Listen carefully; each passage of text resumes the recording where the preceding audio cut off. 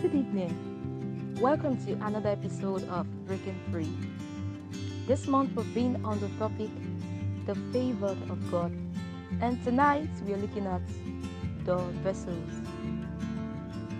And we'll be discussing on how vessels obtain favor from God. With me are T and Enoch. Guys, would you please say hello to the audience? Hello, everyone. Good evening. Hello everyone. Good evening. Hello everyone. Good evening. Alright guys, so we'll be having Enoch to lead us in tonight's session. The vessels.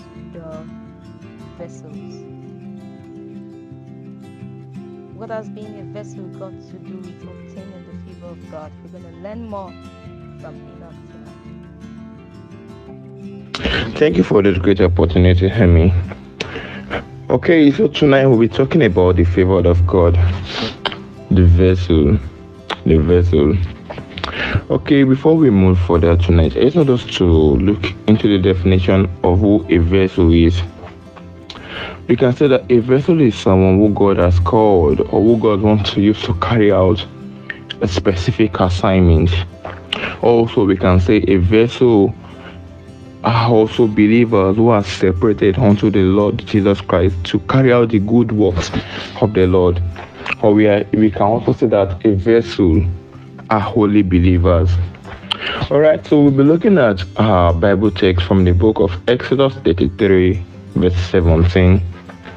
And the Lord said unto Moses, I will do these things also that I have spoken unto you, for thou art found grace in my sight, and I know thee by name. Hallelujah. So I just want us to understand tonight that a vessel is someone who God has ordained for a greater work, for a greater exploit. Because from the Bible text above, we can see that God made Moses to find grace in his sight, and he knows Moses by name because he knew the assignment he has for Moses. He knew the assignment in which he wants Moses to carry out on his behalf. So many of us wants to be a vessel, but we are not ready to undergo the process of being a vessel. I just want us to know tonight that how can we be a vessel? There are some vessels that are vessels unto honor, and there are also some vessels that are vessels unto honor. But for you to be a vessel unto honor, I want us to know, first we must depart from iniquity. If God has found iniquity in Moses would have found grace in the sight of God. And aside from him finding grace, Moses would not have been able to carry out the assignment which God has given unto him. For you to be a vessel, for you to carry out the assignment God has given unto you, you must depart from iniquity. We can see that in the book of 2 Timothy 2 verse 1. And also for you to be a vessel unto him, a vessel that pleases God, a vessel that God can boast about, you must also flee from lust. Many a times we just want to be a vessel. It is easy to say we want to be a vessel, but it is difficult to undergo the process of being a vessel. A vessel is not a small assignment. It comes with a lot of sacrifices. How can we be a vessel also? We can be a vessel by what? Following righteousness. And we all know that righteousness means what? Right standing with God. If we're not on a right stand with God, there's no how God can make us a vessel. There's no how God can give assignment to us to carry out on his behalf. And for us to be a vessel also, we must be gentle, we must be teachable, we must be patient, we must be gentle, we must be teachable, we must be patient. I'll use this for an example.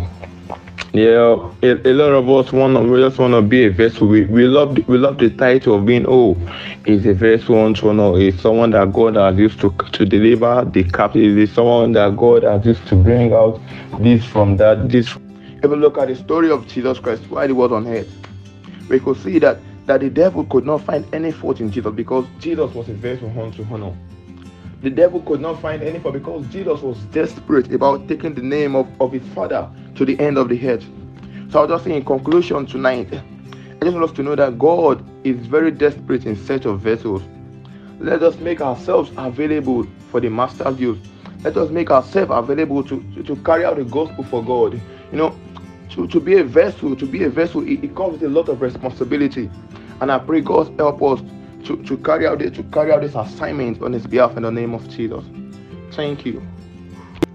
Yes, thank you very much for that, Mr. Ukumi. That was very, very impressive. In fact, it literally took some words out of my mouth. I'm just going to say some few things.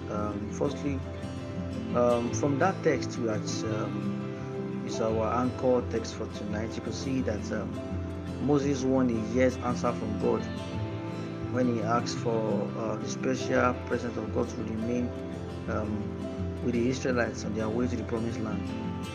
If you read down from verse 12 to 17, you will also see that he won a confirmation. What that meant is that he has been a useful vessel. He had become so useful to God. Now, I'd say that in addition to what Mr. Abukumi has just said earlier, we must understand the fact that our hearts should be for God. We should make him sovereign over our lives. We must understand that we need to read his words. We need to fellowship with him in truth and practice exactly what we are preaching. Now, we also need to understand that we must set our intentions right in all things and accept God's observation, not thinking of ourselves in any way, shape, or form. And then we must seek truth in all things. We must pursue God from our heart if we intend to indeed become a vessel for honor.